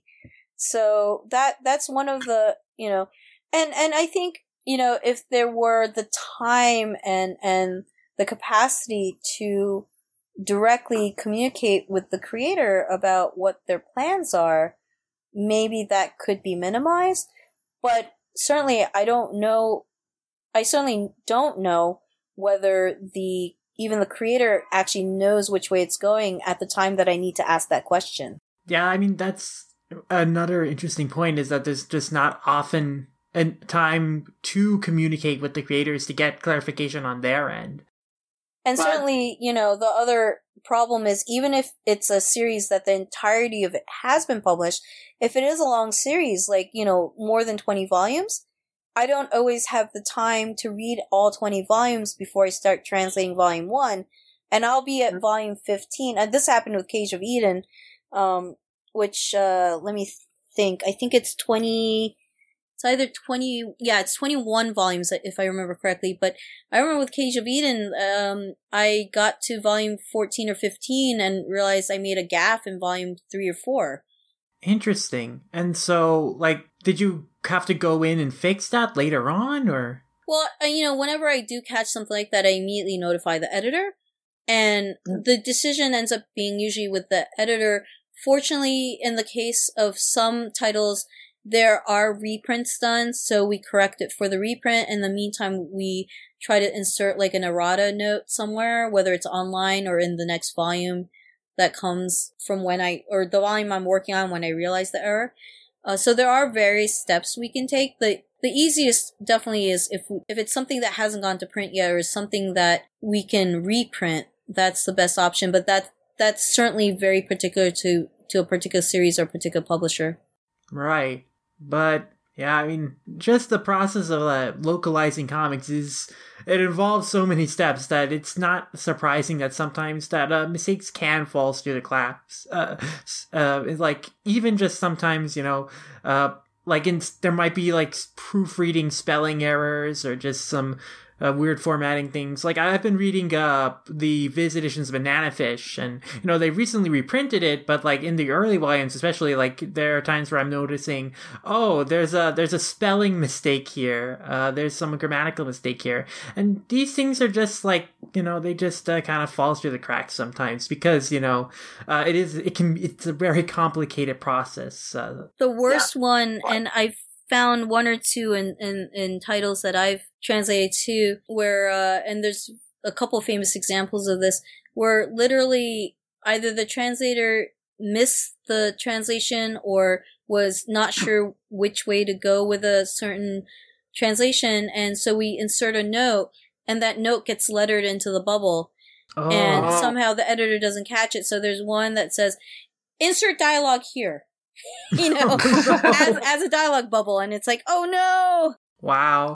I have never encountered that while I've read manga, but that sounds I don't think so either. Very interesting. It sounds like something that I might expect from an old Tokyo Pop release. I know that they had some issues. No, this has happened across publishers, across works. Yep. Wow. Well, manga translation, it is very complicated, much more than what a lot of us would assume. But just from everything you describe, I really appreciate all the work that you put into it, and all the work of translators working in the industry are always doing, and the work they've been putting into the series they've been working on, and making something for us English readers to enjoy. I really appreciate that. But I also want to talk about your work in interpreting, because as we mentioned before, you've interpreted for so many Japanese guests, including a lot of mangaka and anime industry professionals. You interpreted for Masashi Kishimoto, creator of Naruto, for New York Comic Con a few years back. And you've met creators like Akira Toriyama. And I was just wondering, what are some of the challenges that come with interpreting live for Japanese guests, on panels or for interviews? And then I'm also wondering, what are some of your favorite memories meeting Japanese creators? So, interesting enough, I think, I really credit the fact that I was working on Naruto translations to lead to Viz hiring me for interpreting for Kishimoto Sensei. Kishimoto Sensei is an interesting example too, where we're actually the same age. And that's happening more and more now as I'm getting older, but the creators are just as, the new creators especially are younger and younger.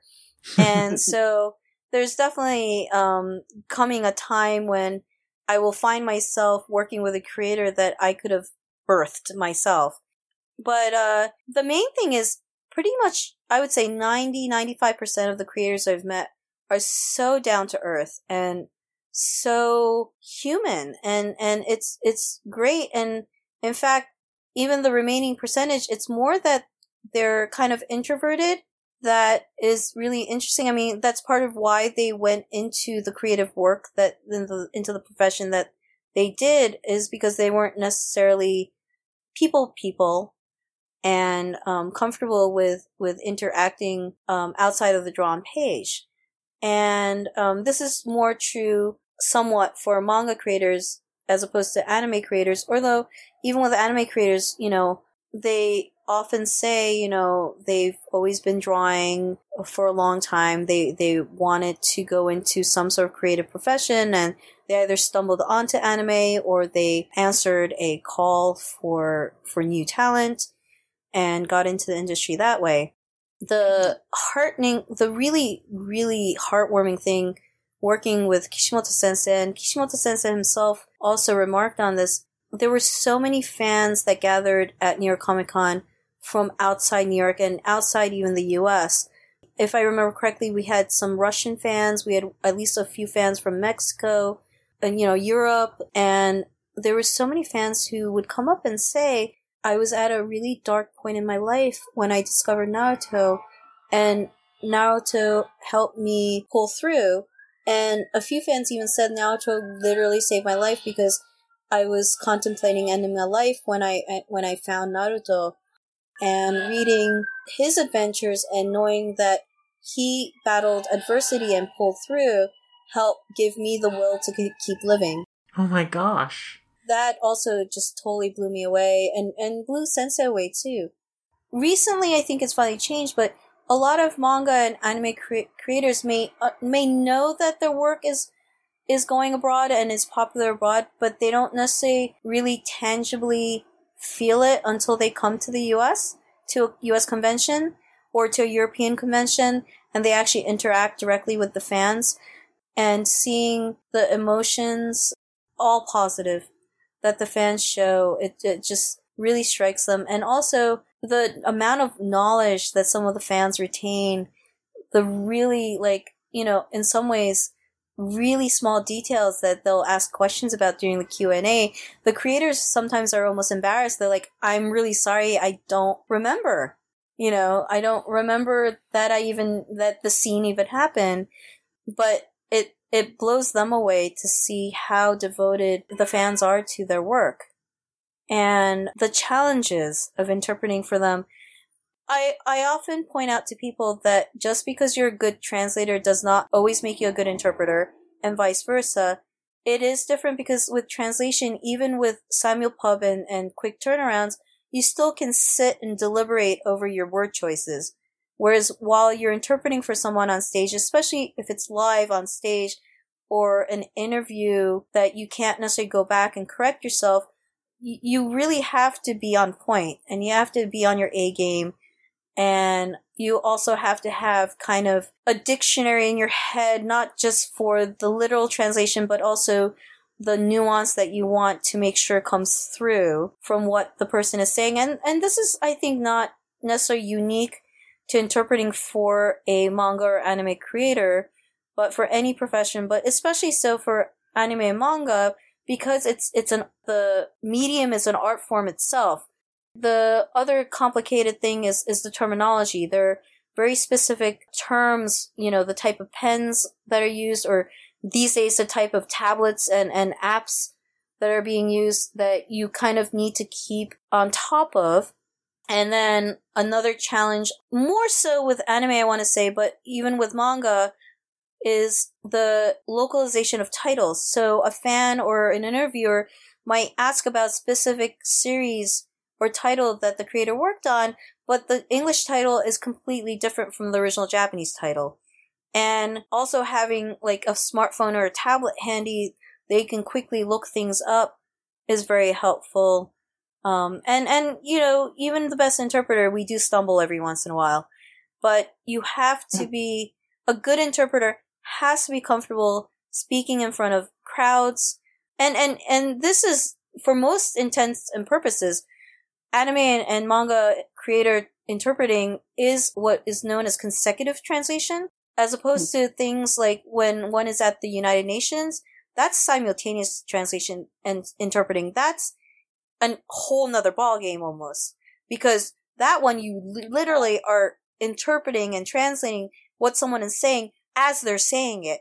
And if you don't have a pre-prepared script, some languages may be easier than others, but with a language like Japanese, where the sentence structure is almost pure opposite of the equivalent English sentence structure, it's like sometimes you almost can't be exactly simultaneous because you don't know where the sentence is going.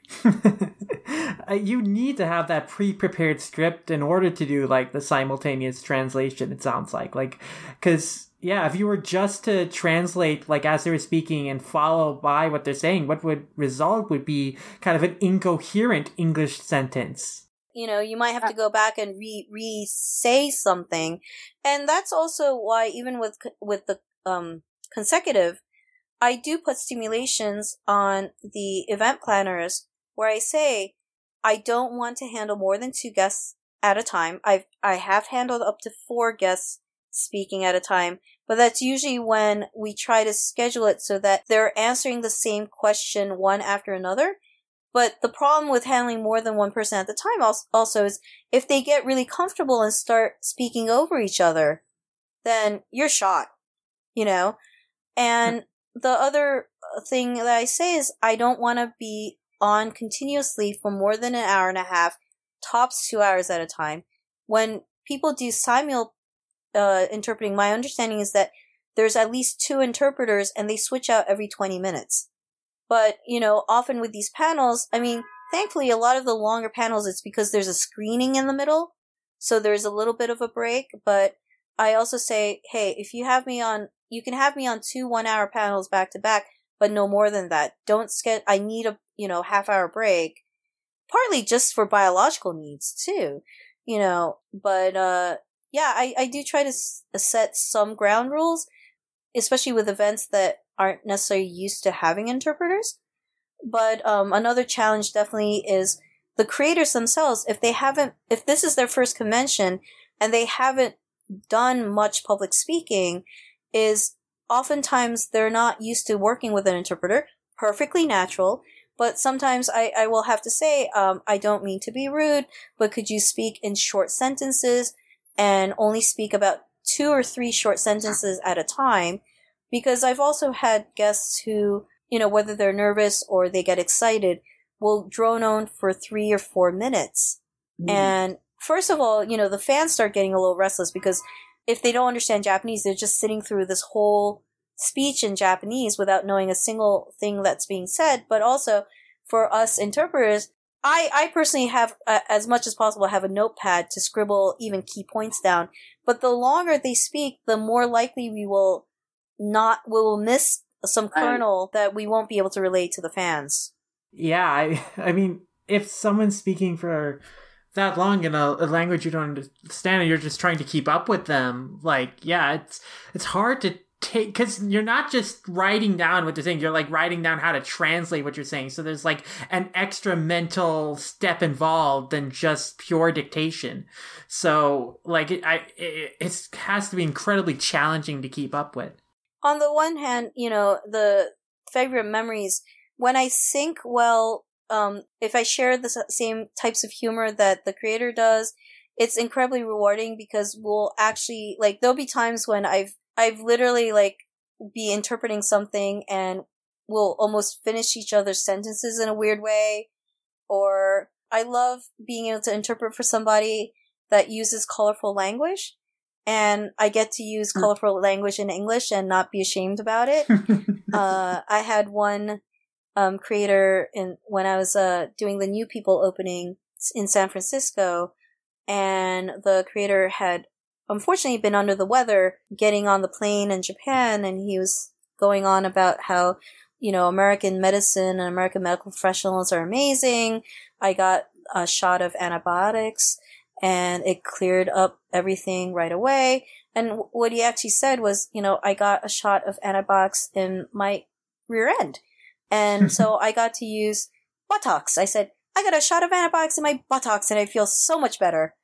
So that was, and I've had other people say, you could have just said A asterisk, but I was like, I didn't want to be too vulgar, but it's that kind of, I think the reason why I love doing what I do is because I love words and I love wordplay. And so that's a fun example of that.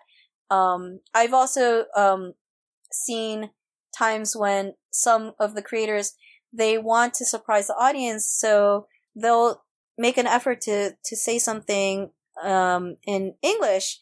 And I had a colleague who was interpreting for this particular artist, and she, as a joke, reinterpreted back into Japanese, on stage. and I thought that was hilarious.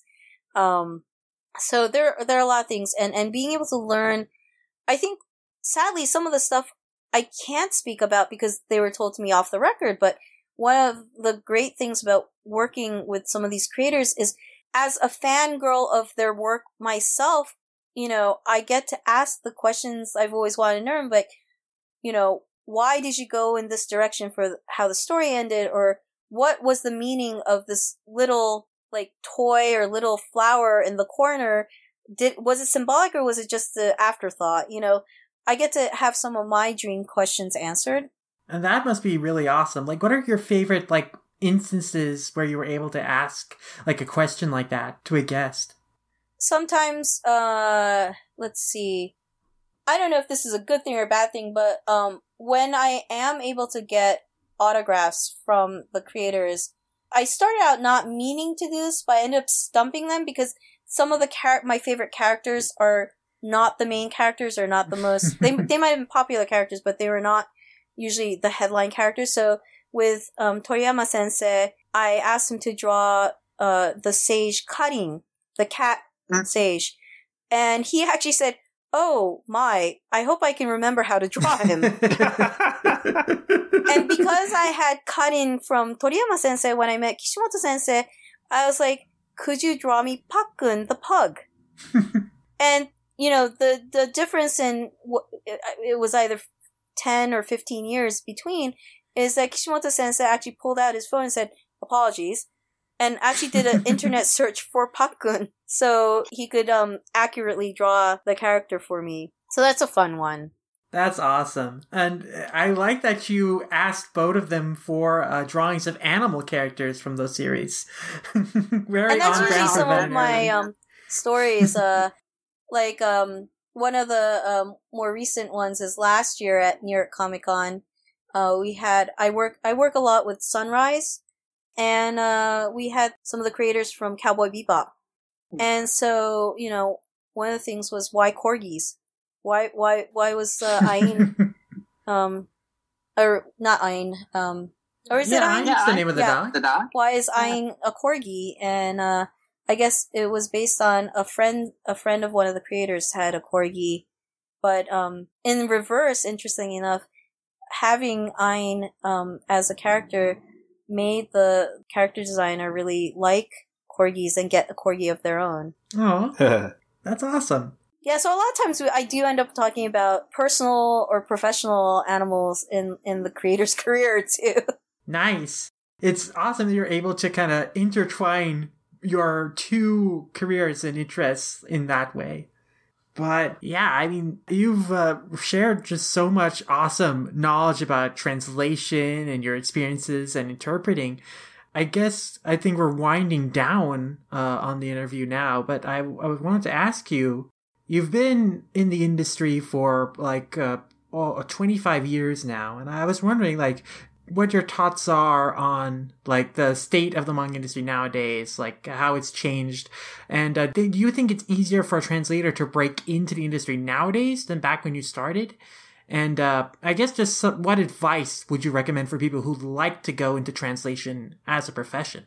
So it's interesting to be asked this question now in 2019, because even a few years ago, I might have had a slightly different response.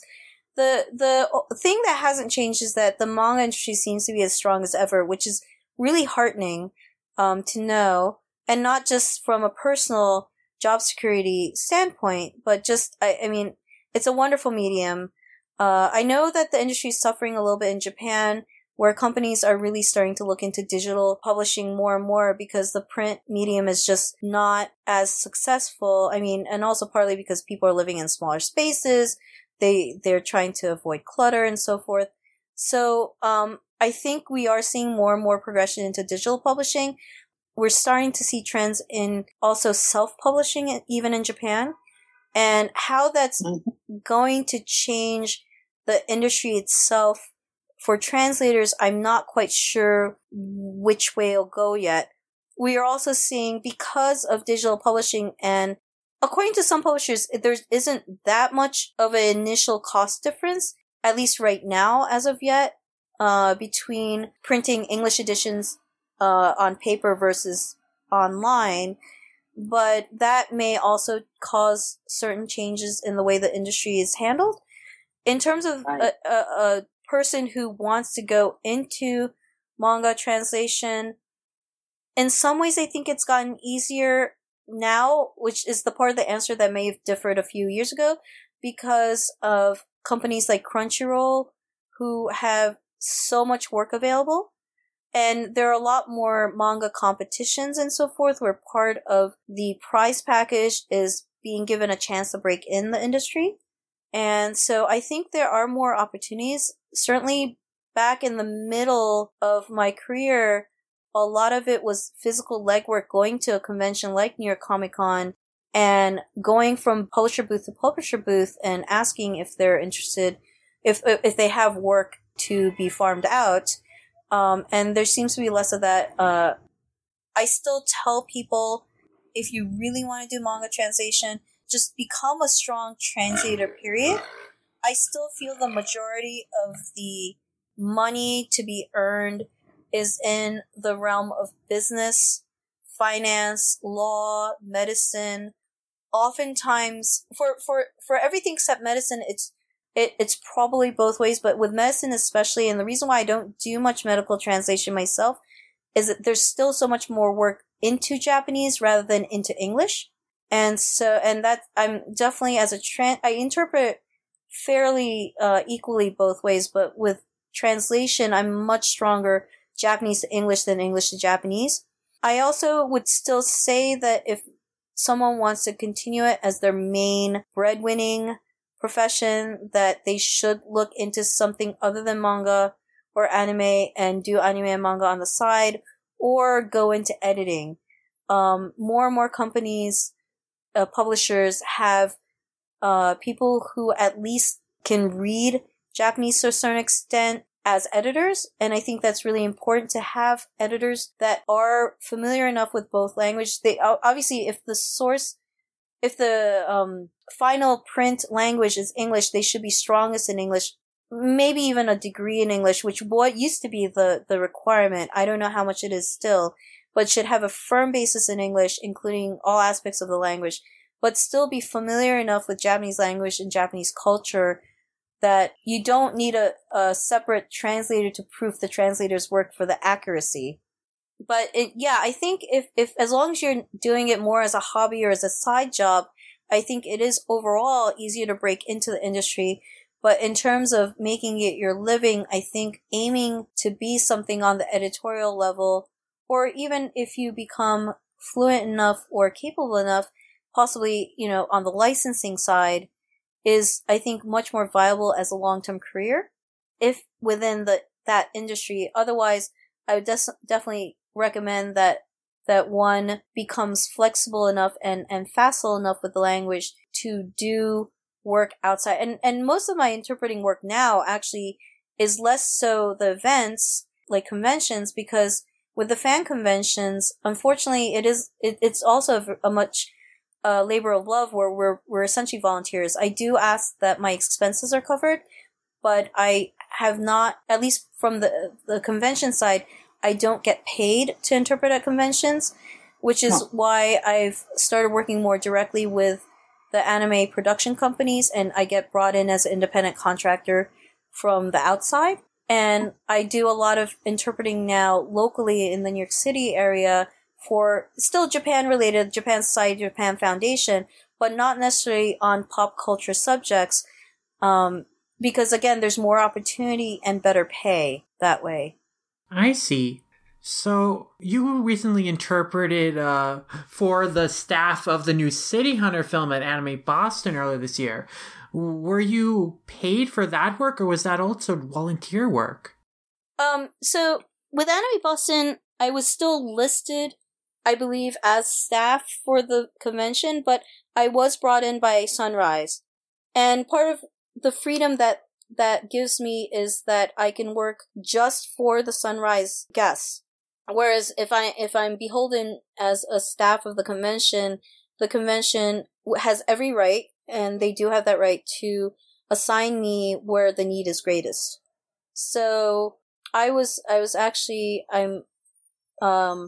don't have my full year schedule yet, but I have been working with Sunrise for several of the conventions, and also for the for-profit events such as New York Comic Con and Anime NYC. Excellent. So that's an example of what you're talking about of contract work. Like you have a contract with Sunrise to interpret for their guests at different conventions this year. And it sounds like you've laid on some really great advice for anyone interested in translating professionally and breaking into an industry. And I definitely do think there are a lot of opportunities, like the manga battle translation contests that happen every year. And I know that several people have gone on who have won that contest have gone on to be professional translators. So yeah. In terms of other conventions that you might be at, Mari, like, where else could people find you this year? That's the thing is, unfortunately, these things, as many things are, I have a kind of a vague idea, but I don't have my full year schedule yet. So, but if anyone is, let me think. I'm pretty sure that I'll be either at New York Comic Con or Anime NYC or both. I'm not sure in what capacity yet. So that would probably be the next event that I could pretty confidently say that I'll be at. There's probably going to be one other event at least in between that. But the final pieces of the puzzle haven't fallen into place yet. Well, we'll definitely let our listeners keep an ear out for whenever Mari will be attending a convention, and I'm sure we'll definitely report on whenever an announcement comes. We'll let our listeners know too where they can go and attend the panels you'll be at and meet you. That would probably be best. Yeah, I can try to make sure I let you know once I have the green light. I guess before we wrap up here real quick, is there anything else you want to plug before we head on out here, or? At this time, no. I definitely will keep you guys posted, though. There's a couple of things that I know, at least one thing that's supposed to be released this year, where I actually tried my hand at, helping to copy edit some, subtitles. It's actually a live action thing. It's a live action documentary about cats. So it kind of, plays more on that side of the business. And then, I'm also literally this week, I'm working on, fixing some translations of interviews, some for anime, from Anime Boston, some for a DVD of live action monster movies. Kaiju movies, that I don't know when the release date is, but as soon as I find out, I can pass that on to you. Where that one's gonna be a fun one because I actually interpreted for the guests and for the interviewer for the interview, and now I'm going back to work on the script that are gonna be turned into the subtitles. That's awesome. Yeah, and I love kaiju movies, so I'll definitely keep an eye out for that. I'd be interested as well, yeah. But there is one last question we'd like to ask you before letting you go, and this comes from our friend on our Discord server, Wensleydale, and this is a question related to your veterinarian work. He asked, Dr. Morimoto, what's the strangest animal you've ever been in contact with?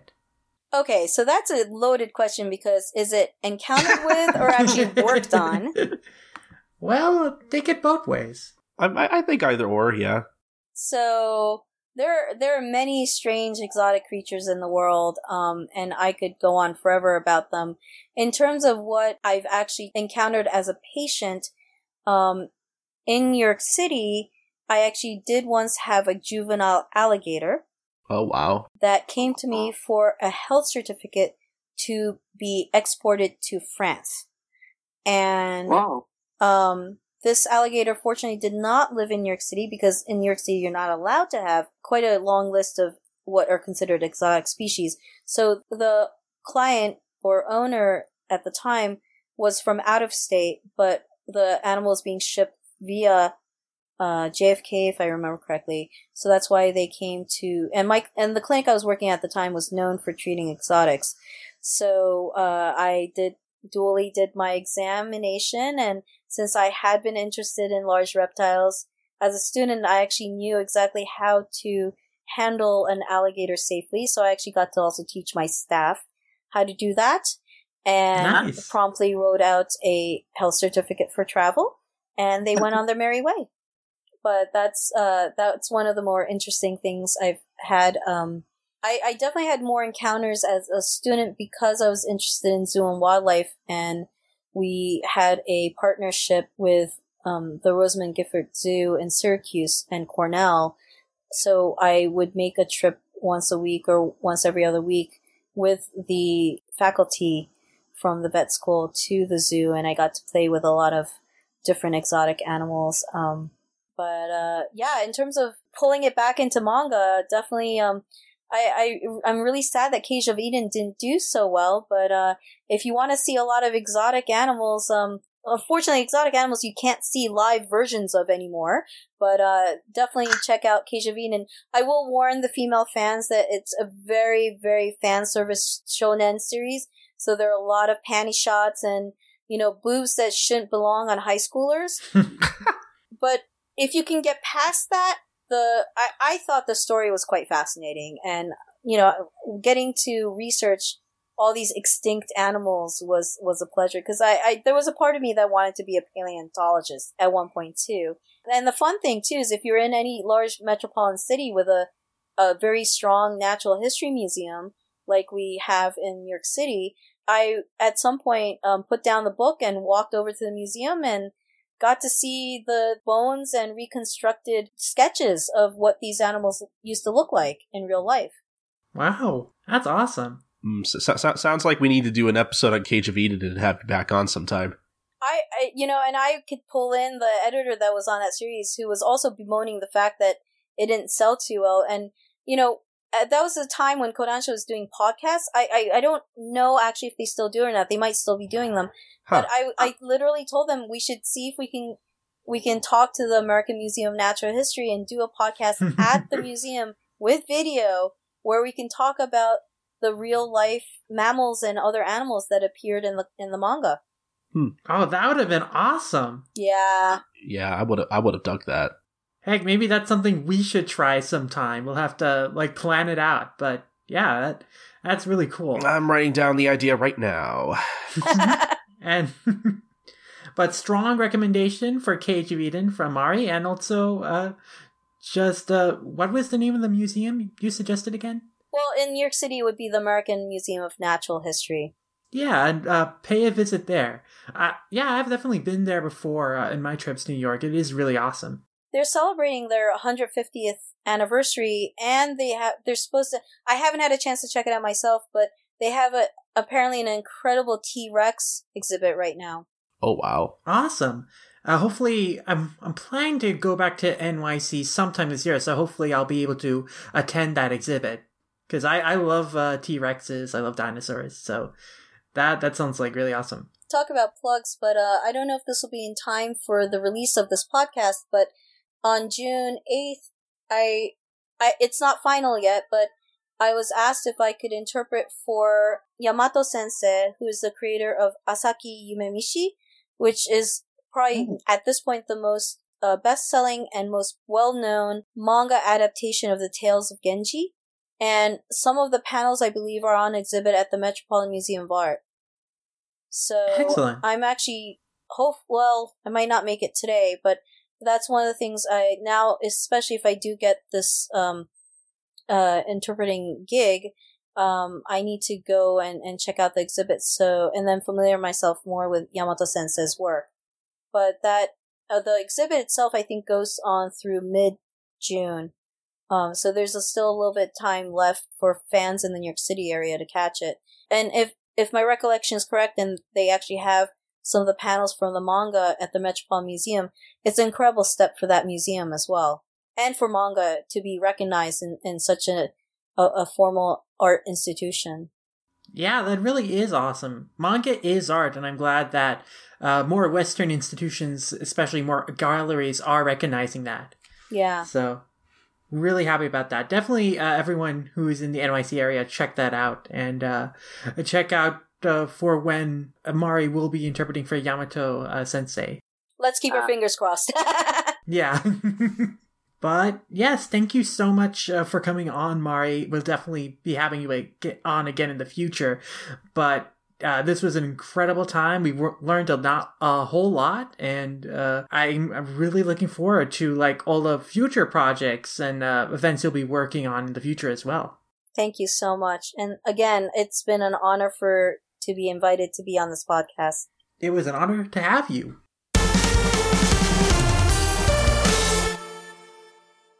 And that was an awesome interview from Dr. Mari Morimoto.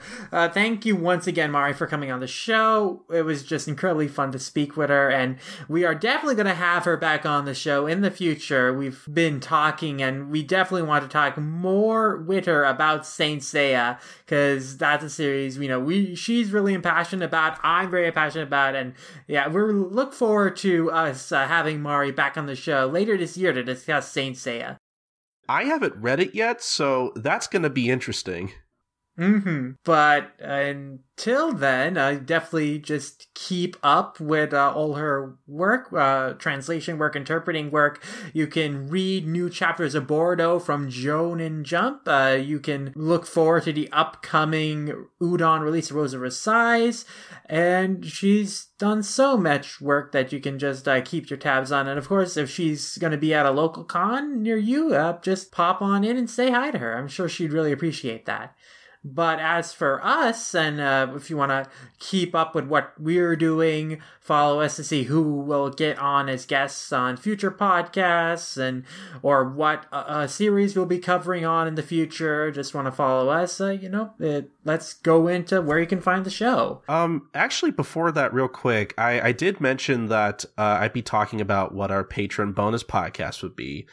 And at the time of this recording, we sort of decided that our first patron bonus podcast would be a podcast on the the spin-off Yamcha manga that came out last year from Dragon Garo Lee, entitled That Time I Got Reincarnated as Yamcha.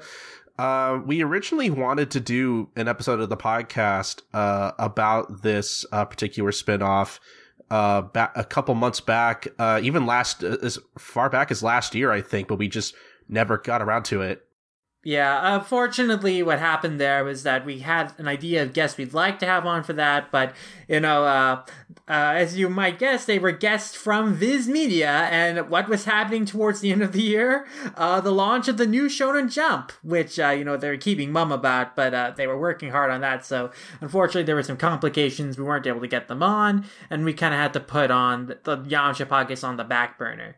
But, it was voted on in our patron poll, and I think now is a good time for it to come out. And Colton, you're going to be inviting on some good friends of ours to discuss the series with. Yeah. I won't say who, but you could probably take a guess as to who I'm having on for that show. Definitely people we've had on before, very good friends of ours. So unfortunately, we like we said, we couldn't get anybody from Viz Media to come on for that particular episode, but we're going to make up for it by having some other very well liked personalities on the show. So if you're not a part of the $5 tier on Patreon, please go subscribe to that if you want to listen to that podcast. I can guarantee it'll definitely be a very fun episode to listen to. I'm very much looking forward to recording that soon. By the time this episode's out, it'll be out anyway. Just to kind of let the cat out of the bag. But that's going to be at patreon.com/Manga Mavericks. If you want to go ahead and listen to that, as well as every other bonus podcast that we're going to be releasing at the end of the month, every month from now on, as long as we have the Patreon up. So there you go. But yeah, I think it's about that time at the end of the show for us to go ahead and start plugging away at our own stuff here. So, Lum, where can the good people find you? You can find me on Twitter at Lum Ramayasha, and on places like Animation Revelation and Analyst by that name. Wherever there's a Lum Ramayasha, that's where you can find me, and you can also read my written work on all-comic.com. I write reviews of manga and movies on there, and you can check that out.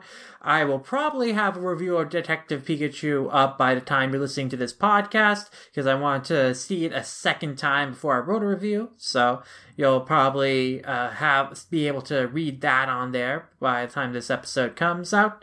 And also, you can check out Lum Squad, my other podcast on there. That's also part of the Manga Mavericks Network, but is a monthly podcast I do with my good friend AC on Twitter about Urusei Yatsura. And We'll probably have the second episode out by the time you're listening to this, where we talk about the anime, and we go into our thoughts on the anime, our thoughts on Mamoru Oshii's involvement on the anime, our favorite episodes. So you'll definitely look forward to that if you want to hear more of our thoughts on the anime, and look forward to more episodes of Lum Squad coming out every month. And you can follow Lum Squad on Twitter at Lum_squad. You can email us at lumsquad@gmail.com, and yeah, that's basically where you can find that podcast as well. If you want more Rumiko Takahashi related discussions in your life, specifically a Urusei Yatsura podcast in your life, definitely go listen to that. Definitely go check out all Lum stuff. As someone who's not super familiar with Urusei Yatsura, I enjoy Lum Squad quite a lot, so I'm looking forward to that next episode. But as for me, I'm Colton. You can find me on Twitter at SniperKing323. And I do a few other podcasts as well, such as Life Lessons, the Gintama Manga Cast. So if you're a fan of Gintama, go check that out. It's on a bit of a hiatus at the moment, but we still have a huge backlog of episodes you can listen to over at gintalifelessons.wordpress.com. You can also listen to One Podcast Prevails over at onepodcastprevails.com. It's a show I recorded with my friend Doctor over from the Ass Backwards Anime Podcast about Detective Conan, Case Closed, whatever people call it. And I enjoy recording that show in particular, so, you know, if you're a fan of Conan, please go listen to that. Again, that's at onepodcastprevails.com.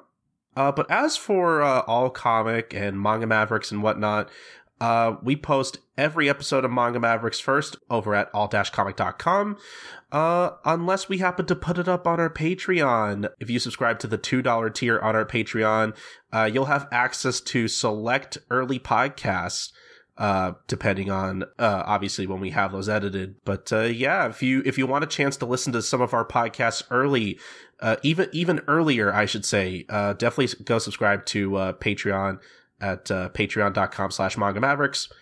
You can also follow us on facebook.com/alt.comic or on twitter.com/allcomic_. But if you want to follow Manga Mavericks specifically, you want to follow us on Twitter at manga_mavericks or at mangamavericks.tumblr.com for all the latest updates on the podcast. Subscribe to our YouTube channel over at youtube.com/Manga Mavericks for different excerpts of the podcast, such as whatever news we talk about, whatever series we discuss, even some exclusive content every once in a while. Again, that's at youtube.com/Manga Mavericks. Email us anything over at mangamavericks@gmail.com. What did you think about our interview with Mari? Do you have any manga that you want us to read on the podcast? Any thoughts on the podcast in general? Just email us anything, really, and we'll read it on the show. Again, that's at mangamavericks@gmail.com. But the most important thing, guys, is that you subscribe, rate, and review us on Apple Podcasts or iTunes, whatever you call it. It really helps the visibility of our show, and it really just helps our show get out there in general. So please go do that if you have the time. And I think that's going to be about it for the episode. This has been episode 88 of the podcast, and we will see you guys next time for episode 89. Bye, guys. Sayonara.